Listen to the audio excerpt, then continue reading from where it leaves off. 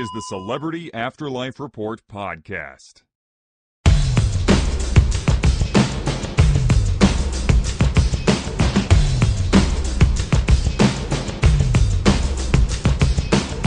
Hello, friends, and welcome to another weekly installment of the Celebrity Afterlife Report, the only show on the internet that gives you the up-to-the-minute gossip about all your favorite deceased celebs. I'm your host, the Celebrity Medium.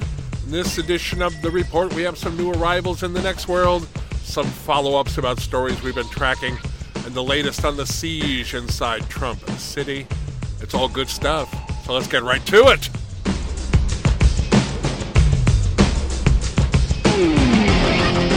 I mentioned new arrivals to the afterlife. I was referring to retired professional wrestlers Ivan Koloff and George the Animal Steele. Both of them were huge stars in their business back in the day. Koloff won the then WWF heavyweight belt from Bruno Sammartino in Madison Square Garden in January 1971. After Bruno had held it for 11 years, a record that is still unbroken. I happened to have been at that show with my dad when I was a teenager.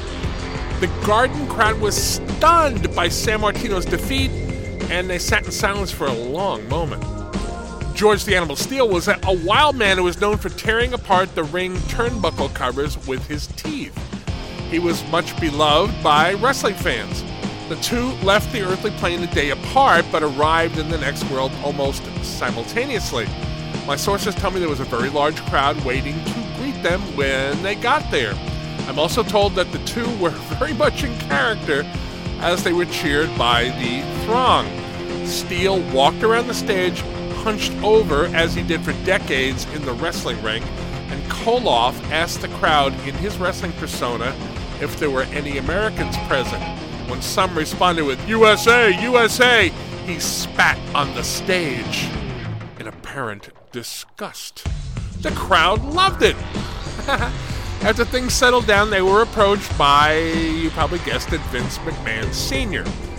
Regular listeners know that McMahon runs a theater group specializing in the works of William Shakespeare, whose regular cast consists largely, but not exclusively anymore, of former wrestlers.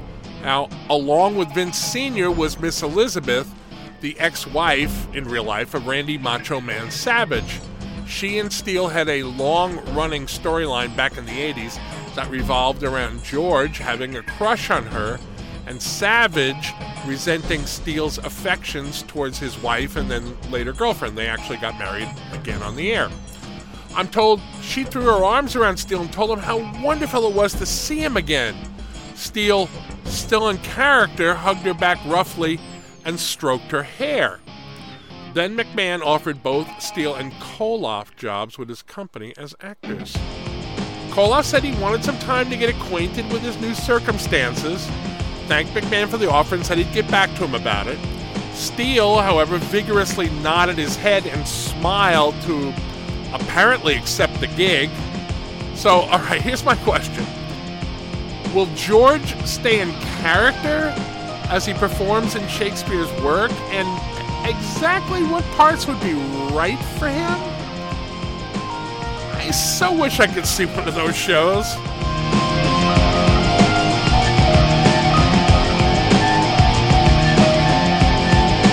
Next, I have what I think is the first story I've reported to my audience that wasn't already reported in the Afterlife media. If you listen to the report on a regular basis, you know that Trump City, the whites-only community whose mayor is Fred Trump, the new American president's father, has been on lockdown for the past few weeks. Trump Sr. feels that the next world press is being unfair to him, just like his son believes that the earthly plane media has been unfair to him. Now, no one has been allowed in or out of the town, and all communications between Trump City and the outside world have been cut off for a couple of weeks now.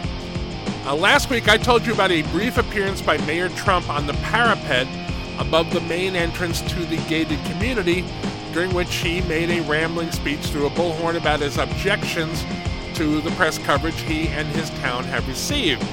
Since then, he has returned to the top of the wall twice, mostly repeating the same grievances and refusing to respond to any questions from the crowd below, which consists of friends and loved ones of people on the inside of the walls around the town and some reporters. Despite claims by Mayor Trump that everyone inside is there because they want to be there, over the weekend a note tied to a rock was thrown over the wall, apparently by one of Trump's city's residents. And for some reason, and I'm not sure why, there happened to be no reporters there at that moment. So my sources tell me that the note said, "Some of us do want to get out. We aren't allowed to. Please help," unquote. Now, it wasn't signed, so we don't know the identity of the writer, but the note, as you would imagine, has given rise to several rumors about the people in the town being forcibly prevented from exiting it. I have to say at this point, the rumors are just that. Rumors? We don't know any more than what the note actually said, and we have no way of determining if it was accurate or really anything else about it. Under any circumstances, though, the situation is really odd and emotionally draining for those on the outside who are understandably concerned about their friends and family inside the compound, and more now than before because of the note. Now, obviously, there's going to be more in the story. It's going to continue, and things will develop further, and I'll stay on top of them.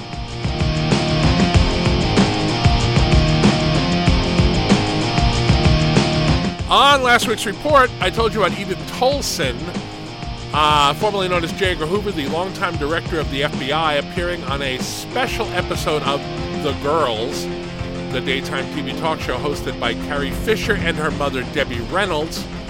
According to my sources, Edith was very forthcoming about her past as the autocratic top lawman in America, as well as her lifelong desire to be a woman. The episode she appeared on was, by far, the highest rated so far for The Girls. Now, although Edith Tolson was the sole person other than the two hosts on the show that day, the normal format includes a guest host or two who kick around the issues of the day on the earthly plane, as well as in the afterlife with Carrie and Debbie.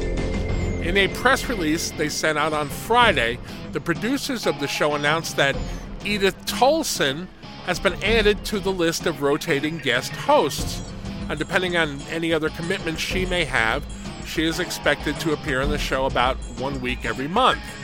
I'm also informed that because her recent appearance was such a hit, she is being courted by a major Next World women's clothing line to be their spokeswoman.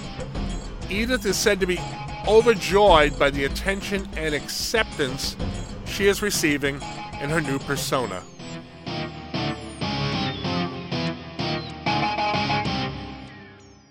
Lastly, as you probably know from listening to this show, Soul Brother #1 James Brown has for some time now been the Afterlife's self-appointed greeter to the stars.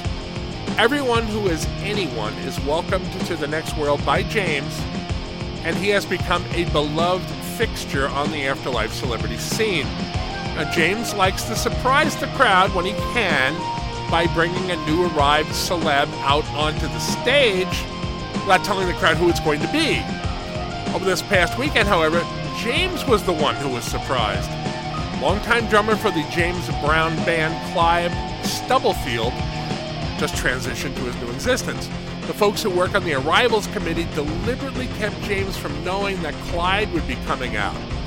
James was warming up the crowd thinking it was going to be someone else he'd be greeting when the drummer walked out and surprised him.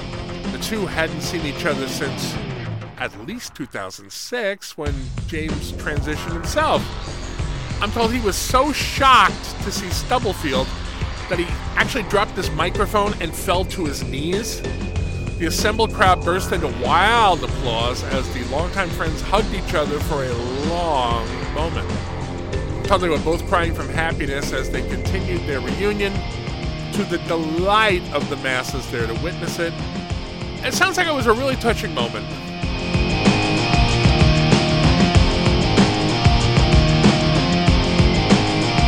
And on that happy note, it's time to lock up the Celebrity Afterlife Report studio for another week. please be sure to join me next week when I'll have more up-to-the-minute gossip about all your favorite deceased celebs. Also, please spread the word that the report is available on demand and for free on iTunes, in the Google Play Store, and when it's broadcast on K-Chung Radio, AM 1630 in Los Angeles. I'm the Celebrity Medium. Thanks for listening.